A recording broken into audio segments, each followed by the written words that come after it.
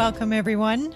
I'm Kim Christensen, and this is the Peaceful Productivity Podcast, where I share strategies to help you get the most out of your time and feel better in the process.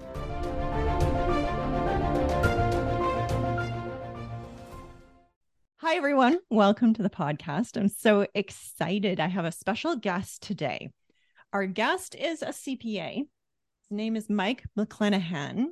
And I came across Mike when I heard about his, I'm going to call it revolutionary approach to running a CPA firm. I'm going to let him fill you in on the details. But I think the reason why I feel like it's revolutionary is because most of you know I'm a CPA.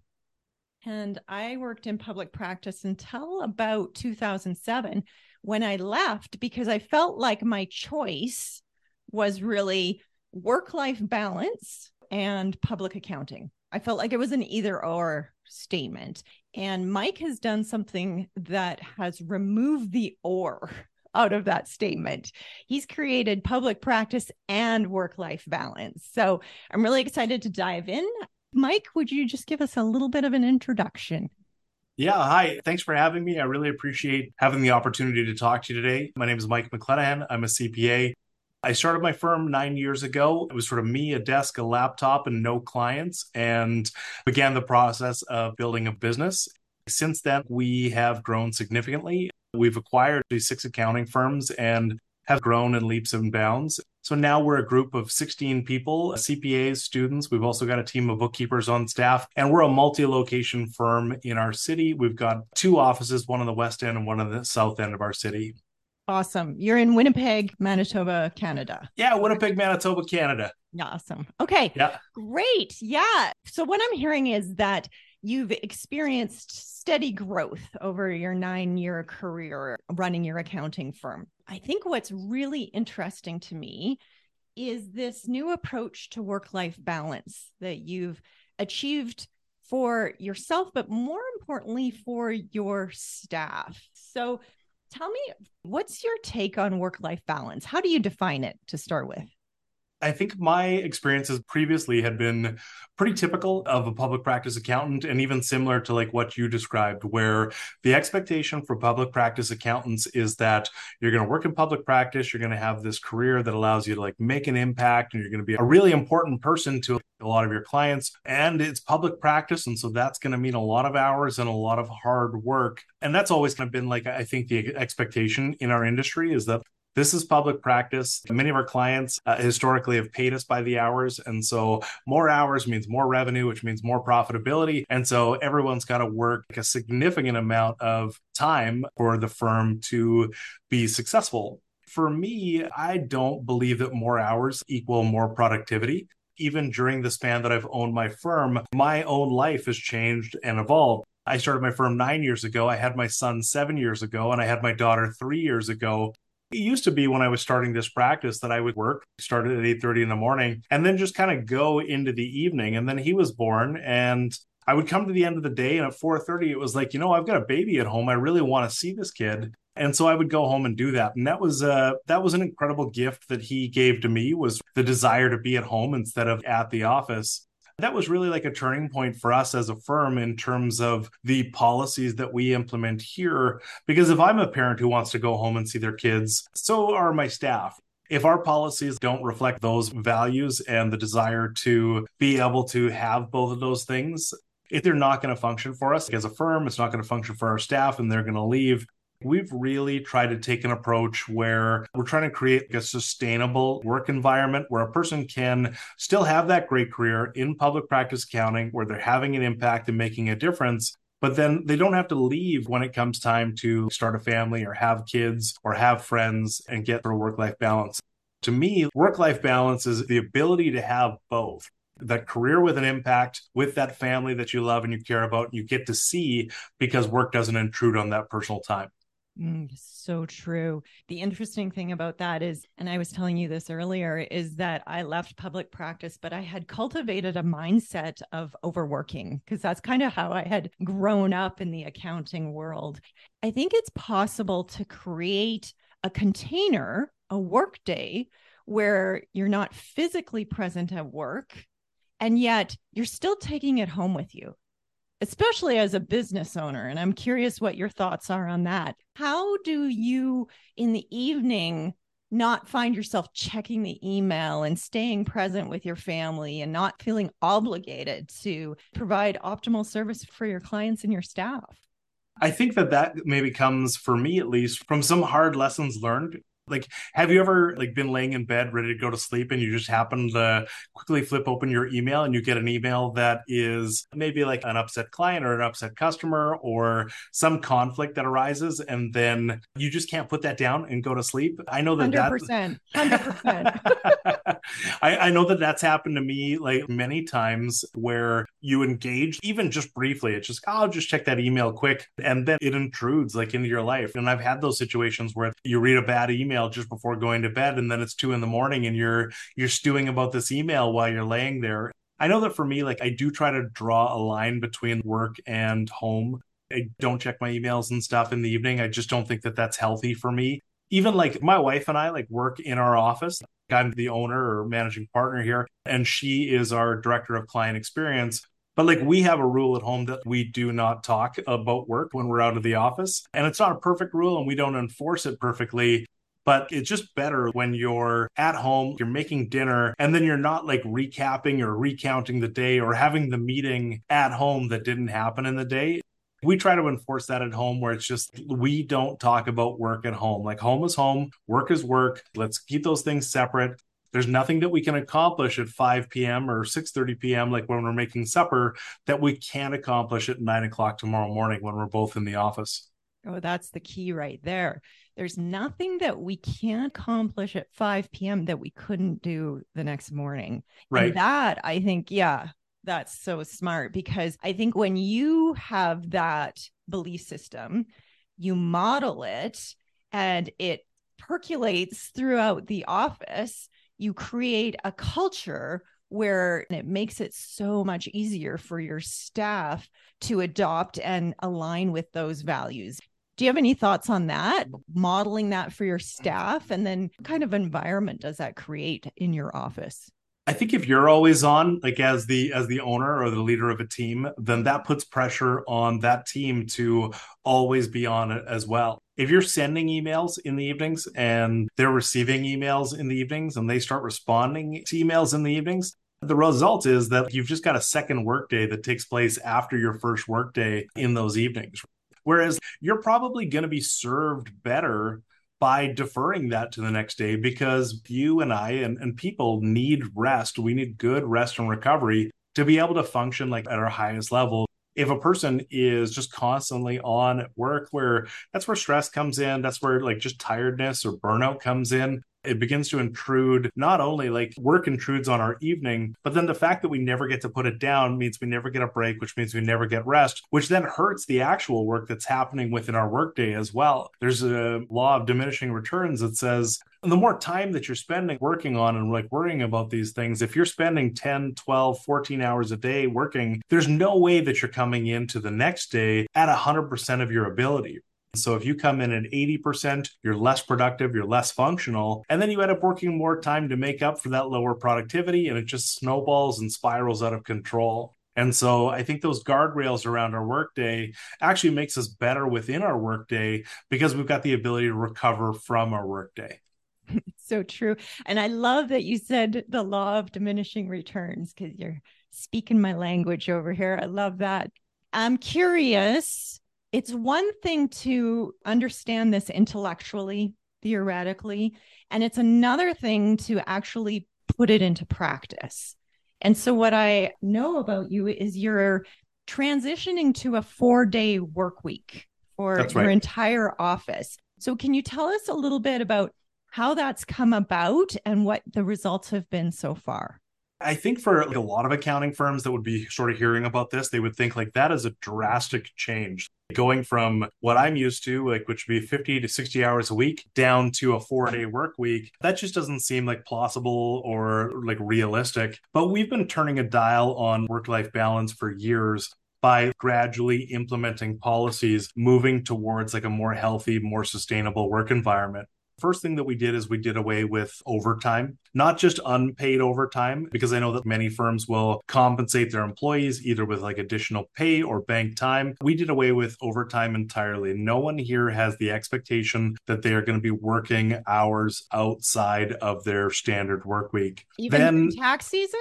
Yeah, like it's like during tax season, like we don't have people putting in 10, 12, 14-hour days. And there's some adjustments that we made like in our firm to make that possible as well. The way that we talk about ourselves is that we are accountants for business owners.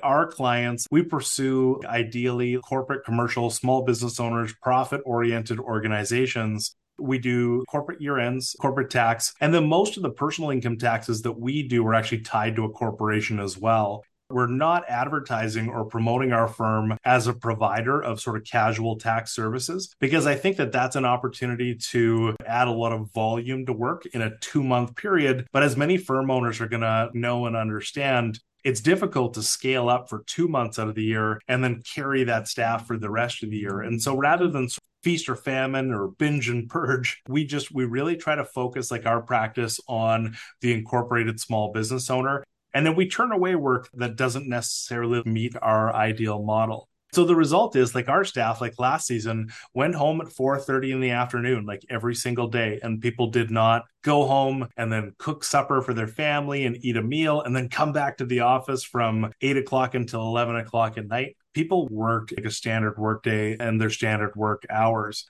And of course, like we filed every return that we had that came in. We got everything done and everything was filed on time. I think that maybe sometimes where firms are getting into trouble is it's hard to turn away work, even if it's not like your ideal or best suited client. So the result is like doing a lot of projects like during personal tax season, where it might be 100 or 150 or $200 personal tax returns. And yeah, it's quick money now, but it's like, I think it costs you so much more in terms of your ability to like run a practice that is balanced and healthy throughout the year. Oh, it's so true. What I'm hearing is that you're moving away from the billable hours model. Accountants usually bill for their time spent on their work. And what I'm hearing you say, and this is a great takeaway for a lot of different business owners, is that you're more focused on delivering value, quality to your existing clients and cultivating a deeper, more meaningful relationship with them. And you're also niching. I'm calling it niching, where you've really decided to focus on one segment of the market. Yeah. And I'm wondering how those two things play into your ability to offer this model, this 4-day work week. Yeah. And I think like one of the ways that like we like really benefit is due to like sort of sustainable, like healthy work, and the fact that we don't experience like staff turnover the way that many accounting firms do, because people who are forced to work like the hours that are required from like March to June every year, probably there's definitely going to be a large percentage that are going to stay in the industry, but there's also going to be a large percentage that are going to say, you know what, like I can't do that like every year for the rest of my life, for the rest of my career. And so the result is like, I think that like accounting firms might be taking on less than ideal work now. And it's like, we're doing more work because like I'm taking on these projects. But then the result is like, you've got a person that leaves and that person might walk out the door. That's a person that you might have been paying $60,000 to $70,000 a year to, who is generating $150,000 to $200,000 in revenue. And because we blew them up in the short term, we didn't get the benefit of having them producing that revenue for the long term. And so I think in the long run, we're served better by not blowing up our people in a short time frame, because we get the benefit of consistency year over year over year, the same employees working with the same clients, gaining efficiency, developing relationships. So we experience very little client loss and very little staff loss. And that's intentional in terms of like the way that we've set up our policies. Yeah, I could see it totally impacting your retention. And what about hiring? What impact is there on hiring? So for us, we hire when we grow. And as you mentioned earlier, we're a firm that grows. Like even though like we have this mentality or prioritization on work-life balance, we experience double-digit growth every single year. And like I'm not saying like 10%, I'm saying 20 to 30% growth every year. I think that there is a tremendous amount of work out there available for accountants right now. our biggest constraints, I think for accountants in general, our biggest constraints are going to be people and manpower, and just making sure that we have the appropriate people in seats to be able to service these new clients that we're taking on.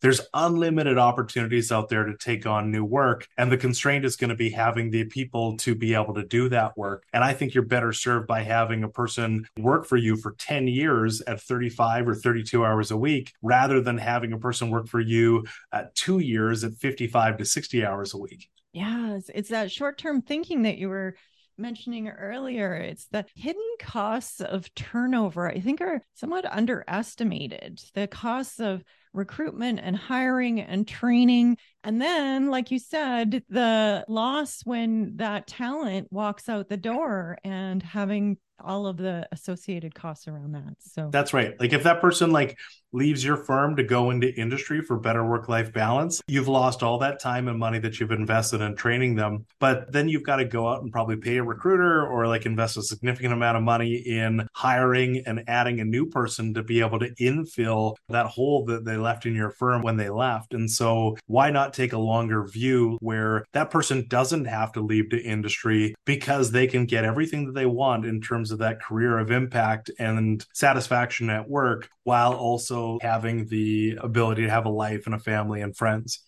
Amazing. So amazing. Couple more questions. So I'm just wondering, what's your thoughts on working from home?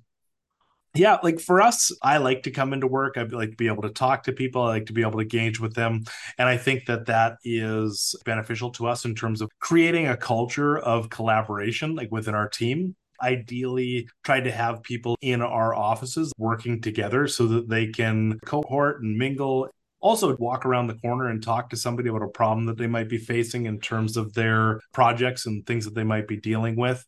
We are a technology focused firm. And so we certainly have the ability to accommodate remote work. In terms of the different technologies that we're using now are, I would say we're probably 90% cloud-based with very few desktop applications in our practice. But our team likes to come into the office and likes to work together. Yeah, it makes sense, especially when you talk about a culture of collaboration. As a continuous improvement expert, I'm always looking for different perspectives on how that gets created. And so I heard you say that the physical environment helps with that. What else creates a culture of collaboration for you?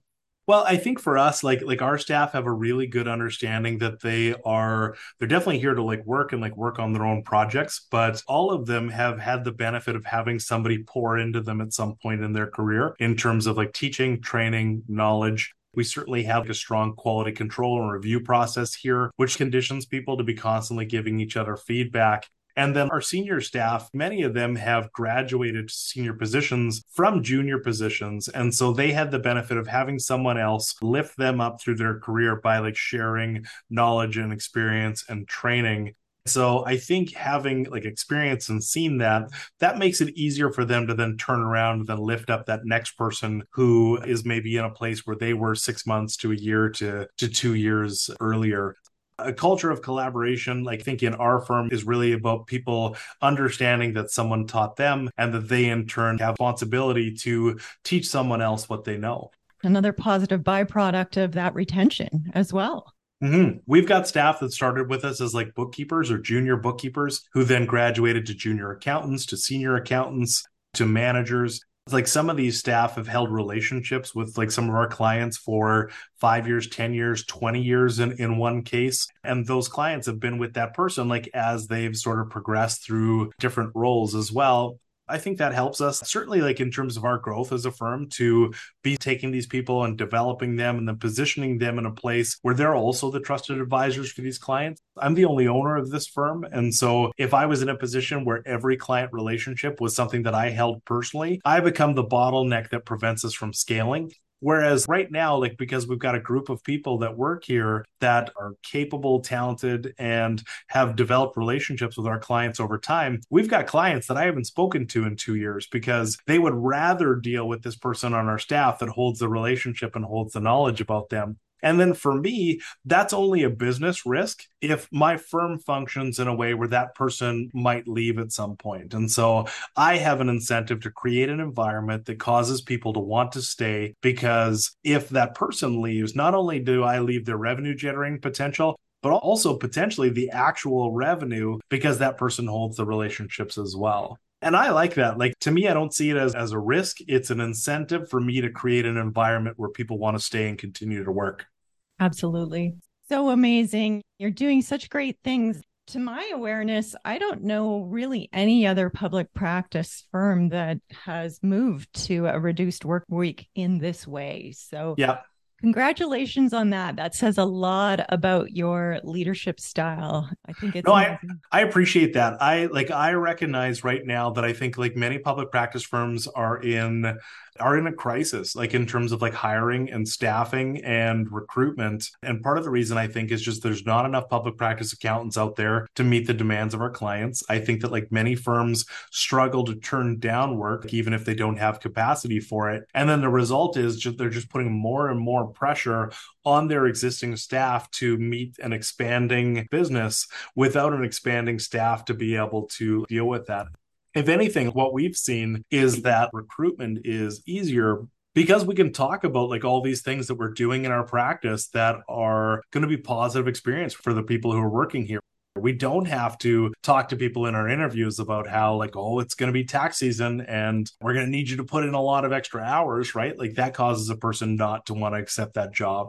One of the biggest impacts of implementing the 4-day work week right away has been resumes. And I'm talking real resumes, like people with CPA designations, 20 years of experience, like managing clients, doing end-to-end projects. Implementing this policy has allowed us to move from that environment or situation that many accounting firms find themselves in, where you're taking your limited candidates, you might get one or two every couple of weeks or every couple of months, and hoping that one of them could work out, to now like we've got a pool of potential candidates and we can choose the best of the best, like from a group of people that are applying. And our offering is so strong that we're attracting people who are maybe some of the stronger players on other firms are not being fulfilled by those firms because some of those old policies that used to exist in public practice are still present.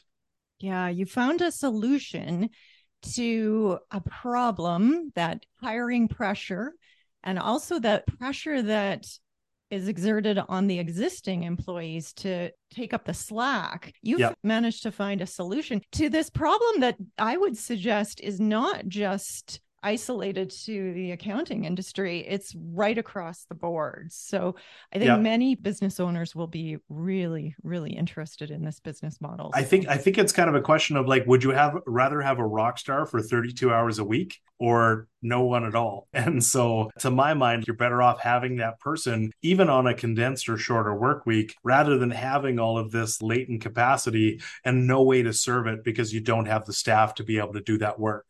Absolutely. So great. So if Canadian business owners are looking for their next accountant, or accountants are looking for their next job in public practice, how do they get in touch with you? Our website is a great resource. It's www.mclenahan.com, MCLENEHAN, or a person could email me at Mike, MIKE, at mclenahan.com. Amazing. I'll put it in the show notes as well. Just want to thank you so much for visiting the podcast today. I know that what you've said has helped a lot of different people in the audience. So thank you so much. Great. Thank you. Thanks for having me.